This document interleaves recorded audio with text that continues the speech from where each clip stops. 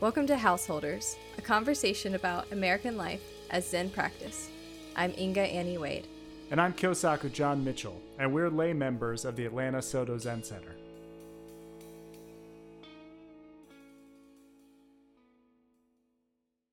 You know, I feel that that Buddhism is very concerned with sort of working duties and sort of just living life and putting effort into just doing things for the sake of doing them.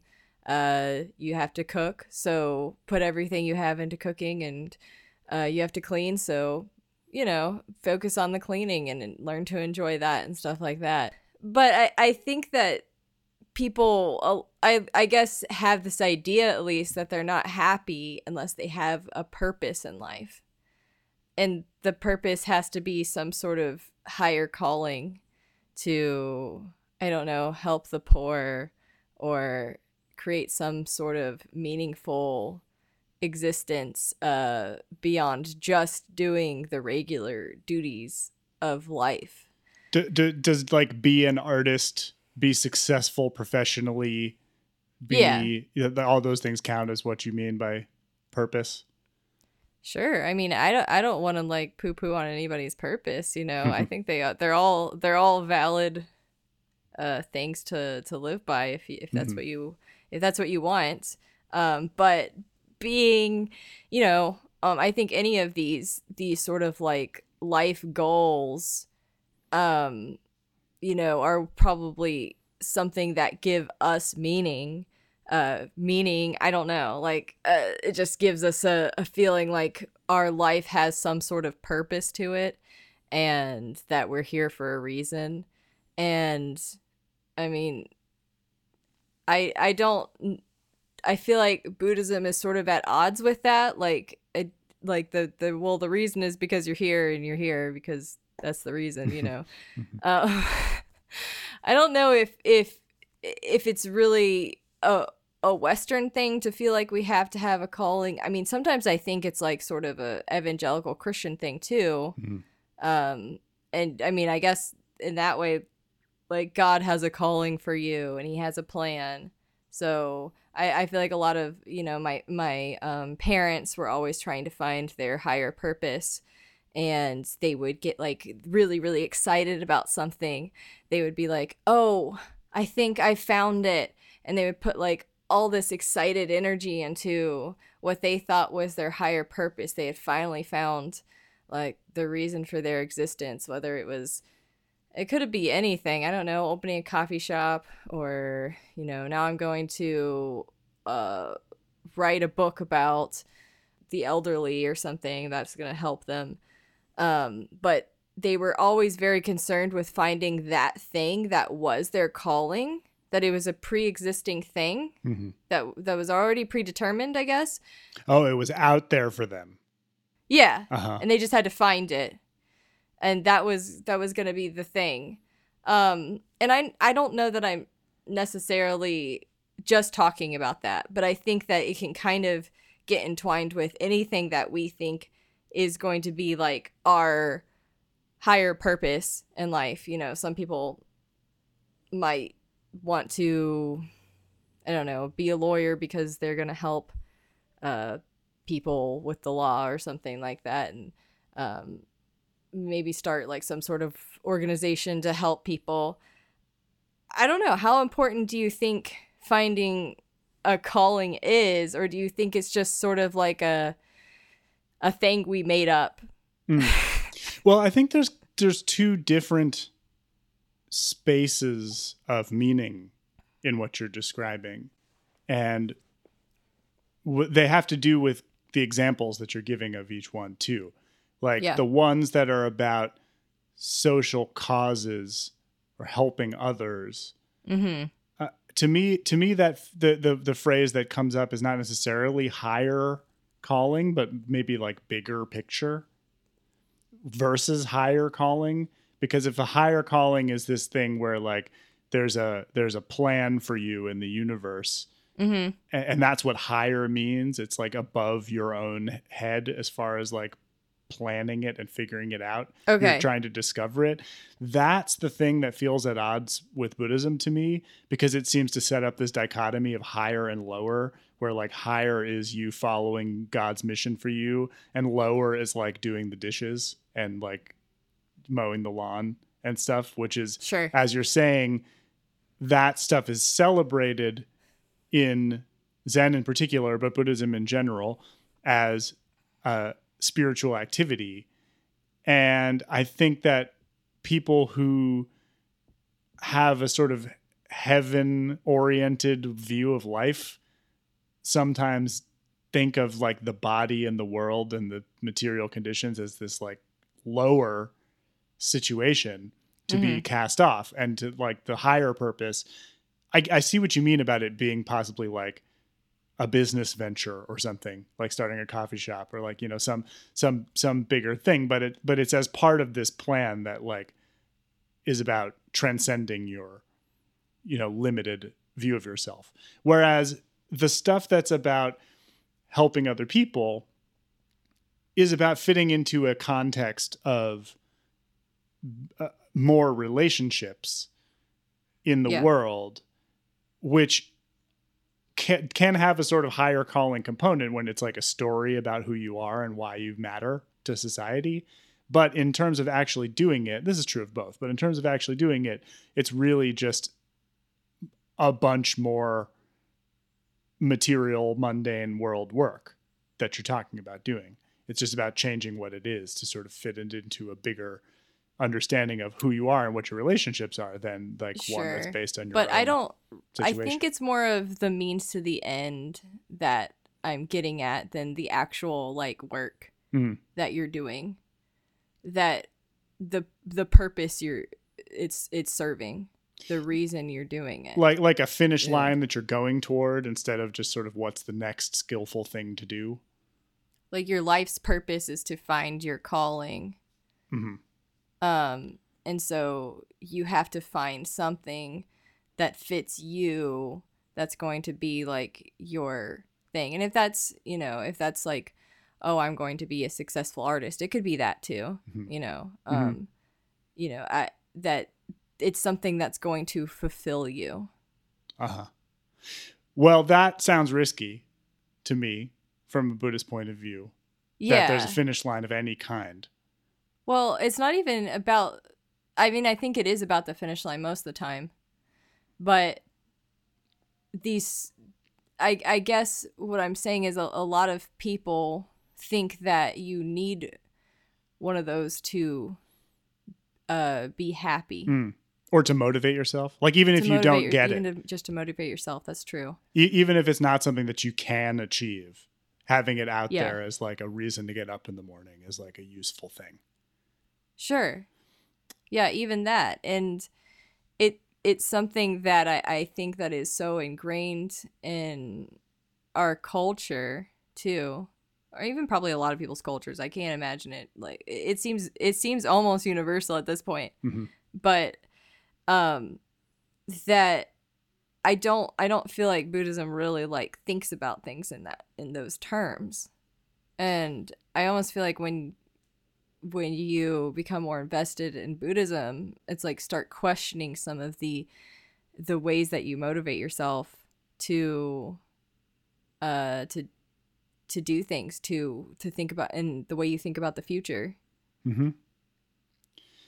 Yeah, as sort of these goals and in ways that you're going to use to fulfill yourself. As we've talked about many times, when you contain the context of meaning and purpose to Buddhist spirituality, the idea of a goal of ultimate fulfillment is counterproductive. And that's, you know, like when we're talking about, you know, I'm not using the word because it's not a word that I like to use, but the idea of enlightenment, of getting enlightened as like an achievement of the practice. The teaching is always constantly, that's the worst thing that you can do to yourself, is to have an end state that you aspire towards and you measure yourself against. Right. And I think that's not necessarily the same thing as as goals or plans of any kind. It's about the importance of the goal, I think. So it's like, it makes sense to me in a very ordinary way that wanting to achieve something in your life, like let's even align the goals between Buddhism and your day-to-day life of like reducing the amount of suffering in your life. So like if you feel a lot of suffering in your day-to-day life because, let's say that you're suffering all the time from being exhausted, from being totally tired and not getting enough sleep. There is a goal that you can visualize of feeling more well-rested and energized and healthier in your body. And that goal may be the kind of vision that you need in order to snap yourself out of your habits that are preventing you from getting sleep or whatever. And like that will reduce your suffering. Like I think that kind of goal could be described as skillful means in Buddhist terms. Okay. But that's not the same thing as a goal of like becoming a successful person or something that will finally release you from the sort of striving in life. And that seems like a classical Buddhist risk. And it's one that I'm constantly trying to root out in myself too. Well, yeah. So that's kind of what I want to talk about, like the ways that maybe that comes up in our own lives and how we sort of temper that kind of striving for something successful or some sort of higher calling that would, once we achieved it, would make us happy or something like that. I don't know. Because I think that we do need goals, like you said, and we have to somehow make certain those goals are not just a way, a means to an end, I guess, a means to supporting a desire that's ultimately not going to achieve what you want it to. Is this something that you struggle with personally? I have. I think I have. Yeah, sure. And I think I just have a fear of it because it's something that my parents struggled with a lot. Yeah, that way you told that story was pretty interesting. I want to hear more about that, if that's influential on how you handle it. Like your parents suddenly having huge new ideas about what to do with their lives.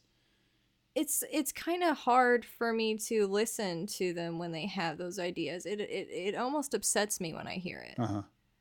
Because they're just so excited and I want to believe in them, but at the same time they just keep doing this. And they keep thinking, that they found the thing that's going to they've solved the puzzle. They figured out the riddle. And now they're scot-free, like they're enlightened, Yeah. They just have to do the thing. They just have to go sit under the tree for a night and then it'll be over. Yeah. But they're never going to be happy with that. They're never going to be happy even if they did do the thing. What's the track record like on their ideas? Oh, it could range from like a couple months to a year. And like, do they have things to show for it by the end of that? Or is it like, I'm asking sort of over the course of your life, like how many times did you see them pulling off the stuff, or at least some of the stuff that they get bored. They don't like, they see it for a while. They never see it through to the end though. And it's just something that like, I don't think it was the same in me, the same exact thing. But I would kind of like have a hard time picking a career path. Because, there was this idea that you had to pick a career path that was going to be sort of in line with your calling, but also that you were going to be happy doing every single day. So that was really tough because I'm sort of a jack of all trades. I could probably do anything. But it's a matter of actually sitting down and investing the skills into something, That's the hard part. So, I've was doing video editing before I was user experience researcher. and I tried to sell my own artwork for a while. I think at one point I wanted to do physical therapy, and I think even a while I had wanted younger years. I'd wanted to be a hairdresser. I've always been really good at that. And I mean, I don't know, like, I get why, like, each of them never really panned out. Mm-hmm. And until I decided, like, we're going to see something through to the end and we're going to do that. But it wasn't always because of that. Sometimes it was because of my disability that I would start doing it and realize I don't think I can physically do this. So we're going to have to do something else. Like, after I got my bachelor's degree, I'm like, yeah, I mean, I think I need something a little bit more stable, a little bit more, not running the risk of having to sit on set for long periods of time, things that I'm going to be able to do physically. And that's when I picked user experience design. But it took me so long to get here. Mm-hmm. And I think part of it was because I had these tendencies that have, like, rubbed off from my parents. The tendency to sort of see it and become obsessed with it and then hang on to it for a while and then not be disillusioned and let go of it and start over.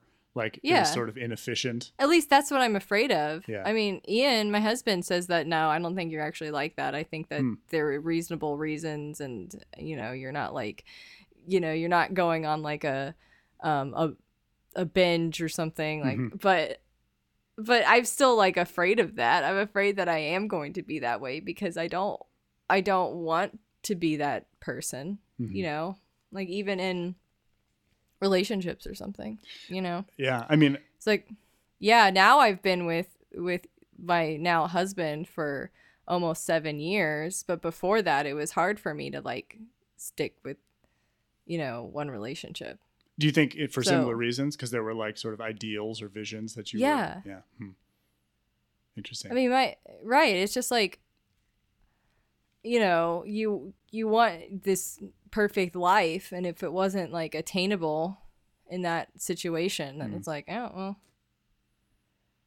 move on to a certain degree. And I'm simplifying things. I don't think it really was all that, but I'm almost, like, weaving this because I have this fear of getting caught in that sort of, like, entanglement. Well, fear came up in me as you described it, because I think I really seriously did that thing your parents did for a lot of my life. And I think that because my wife has given me that feedback, the feedback basically that you are having in yourself about your parents, she's given to me, that basically that it's scary, that it's like hard to stay with and hard to hang on for, especially since I drop it and come up with something else pretty regularly, and it can sometimes be something totally different. And I'm saying that in the present tense just because I'm not convinced that I've rooted out this tendency, but I do really feel like my life has changed a lot in recent years with respect to sort of what my plans are. And I think it's basically along this, like, in the scope of this conversation, what has changed is, like, I have realized, and maybe it's like having kids that did it or something, but, like, it's this was a problem in our 20s when our life was unformed and we were still trying to figure out what the next thing was. And maybe something complicating it for me was actually that I was successful at some of these ideas enough to give a hint that I should expand my ambitions for this plan. And, like, things would go well for 5 years at a time in some particular direction, and then it would suddenly come crashing down all around me and I would have to start my whole career over again. And like that was really disorienting for my wife. It was also obviously disorienting for me, but there was an orientation process happening for me where I was like, what's it? What is it? What is the next thing? What am I missing? What did I miss last time that I need to see this time? Whereas for her, it was just like, what the hell is going on with this guy? What is his plan? And things came together not really in an orderly fashion, but kind of all at the same time when we got married and when we had kids and when she got ordained and like, you know, life started to sort of fall into place a little bit. And I think what that's left me with actually is just to sort of reckon with the emotional part of what I was doing before by itself without really the sort of tangle of like career and social status and all those other things. You know, there's like a lot of external forces reinforcing the tendency that you've been describing. Oh, absolutely. And I feel kind of liberated from those, at least to a great extent, if not completely. And am just sort of left to deal with whatever that internal drive is in me to kind of have some project of some kind. And it's as though finishing projects is sort of the way that I objectively mark my time on Earth as valid. That like I've produced something, and you know, maybe you relate to art in a way that's where this might sound familiar, but maybe not. But at any rate, like I'm really like grateful to have a peer actually who is wary of this tendency, having seen it up close, because like that's something I'm having to learn to be myself. Yeah. You know, it can affect the people around you for sure. Like I'm telling you, it's my parents, because, you know, my dad would move us around a lot, you know, depending on whatever his then goal was. So I must have, you know, moved around like 20 times as a kid. Wow. Yeah. And a lot of them were just short periods of time. So it gave me a lot of anxiety to not know what was going to happen, and not be able to predict that. But the thing that would happen with my mom, she married my stepdad, and he was not, I mean, I guess he had used to be like that, but you know, it does make me wonder to a certain degree, like how much we go through that in our 20s, when we're still trying to find ourselves, quote unquote. Yeah. And I think maybe some of that is normal, like, you know, developmental kind of, you know, finding your way. But like, what if it doesn't go away? Like my parents, like they still trying to do that when they're much older and stuff. And, you know, I think that the tendency has not gone away for me, but I think that I've actively fought against it, or successfully fought against it ever since I started practicing meditation. Because that's when I can mark, at least, that instead of like trying to leave when, you know, we had a bad argument or something in my relationship, or like when something wasn't working out, to just stop doing it, I have seen things through ever since I started, like, you know, going to the Zen Center 6 years ago. Do you think any of your attraction to Zen has to do with its difference from the environment that you were coming up in this respect? It just seems so like so much less like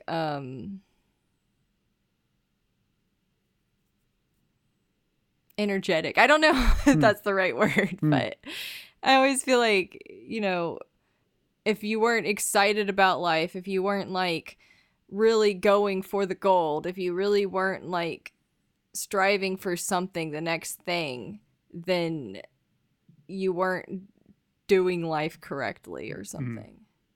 And I don't think that ever made me happy more than for, that brief time where you were just at least excited about the new idea.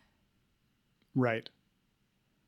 Yeah, I think I relate to that for sure, even as someone who was consumed by that tendency, just because as soon as it went from the phase of like, here's what it's gonna be and here's how awesome it is, it's as soon as it went from the phase of I can't wait for this to be the rest of my life to the phase of, well, crap.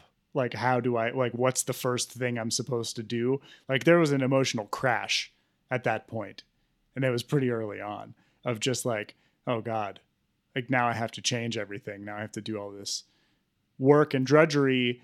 And a lot of the time I would give up at that point because I would realize there is no one making me do this. And clearly I don't want to. I mean, I think that's actually one of the things that I learned from my Buddhist practice. And maybe this is actually sort of the hint of what, of the reason that our tradition teaches this sort of,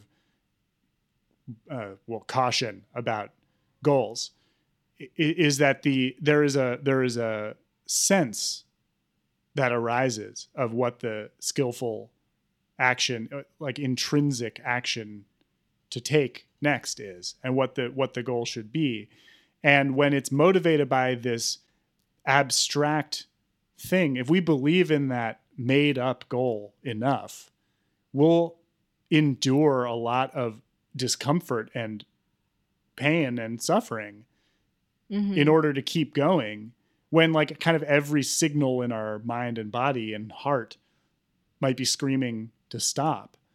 And I think that as my practice deepened, I just kind of got better at hearing that stop signal or the go signal and listening to it.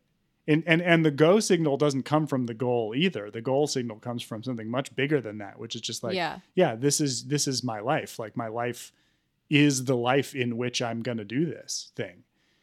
And it's not about how it turns out. It's about what's happening right now or something like that. So the thing I was saying earlier about suffering as the sort of like ending suffering as the Buddhist goal, like goals can really contribute to suffering by making you not listen to yourself. Yes.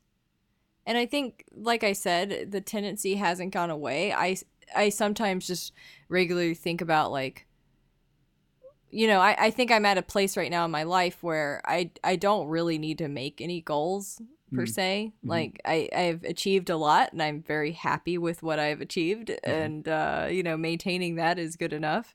And I don't think there's really any need to create these goals, but I still have a tendency to do that. Yeah. And sometimes I'm just, I think I hear it, and it, the force is strong with these ones. But I think I'm better at being like, do I really want that? Or do I really need that? Or am I just doing that because I think I need it? Mm-hmm. And most of the time I don't really need it. Yeah. And it's that thinking you need to have one that starts to sound to me like the culture. We kind of vaguely pointed at it early in the conversation that there's just some culture of this, and that it's something people expect of themselves and of each other. And it's kind of disconcerting to people when I personally confuse and disorient people all the time when they ask me sort of questions about my goals and ambitions, and I give them an answer about like, I don't really have that right now, or like I can't, it's not important to me. Like I'd really rather just like go for a walk than like update my LinkedIn. And people like don't know what to do with that information, and it has it has this quality of an arms race almost. You know what I mean? Because it's like if I can let go of it, then they can let go of it. But if they let go of it, then somebody else is going to beat them to the thing that they're trying to get to, or something like that. There's like a fear of that and just putting it down. Like when I was younger, I would hear the rhetoric of like, oh, this person's 30 years old and they haven't like gotten a stable career or they haven't gotten married, or in that whole thing, my 20s. I think that's what the fear in the 20s comes from. Maybe the tendency is stronger then because you're like, well, it's a race to 30 years old.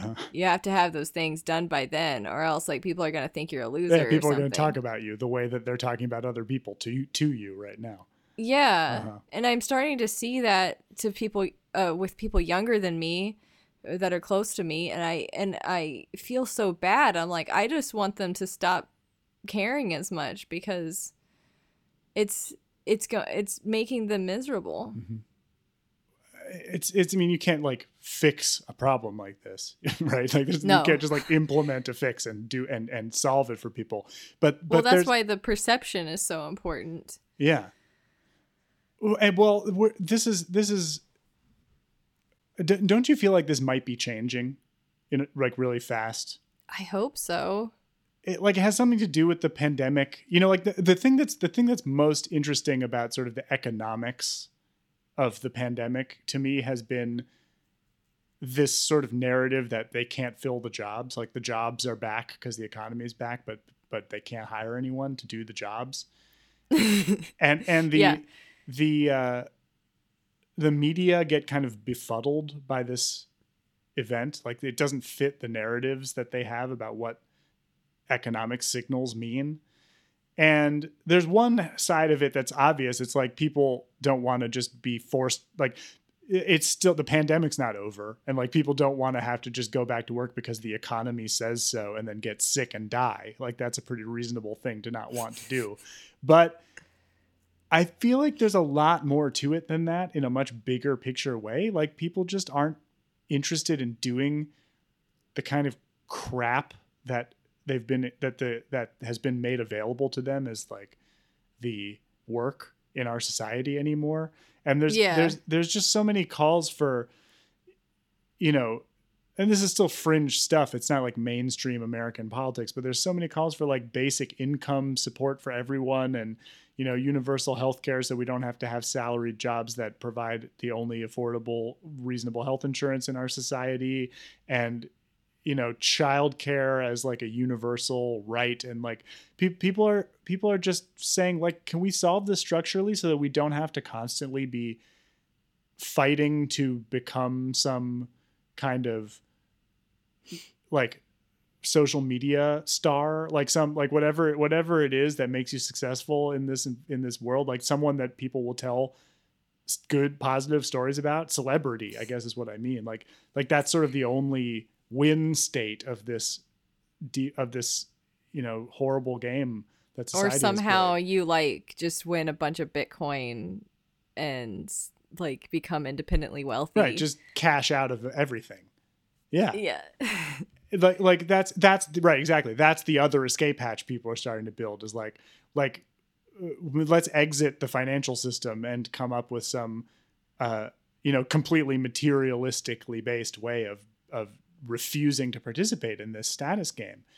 And it's, I mean, it's crumbling from all sides. And I don't know that I could say like what outcome I want, but I could definitely say, in specific sort of what does the world look like terms, but I can certainly say that there are more meaningful, meaning was sort of where we started. There are more meaningful things, more meaningful ways to go through a day than sort of measuring yourself against some future state or goal. And the meaning comes from how valuable it is as an experience to you. And it's not about fitting it into some story imposed from somewhere else. And what I really wonder is, if we had a whole society full of people with the skills to find meaning in whatever's happening rather than in some future goal,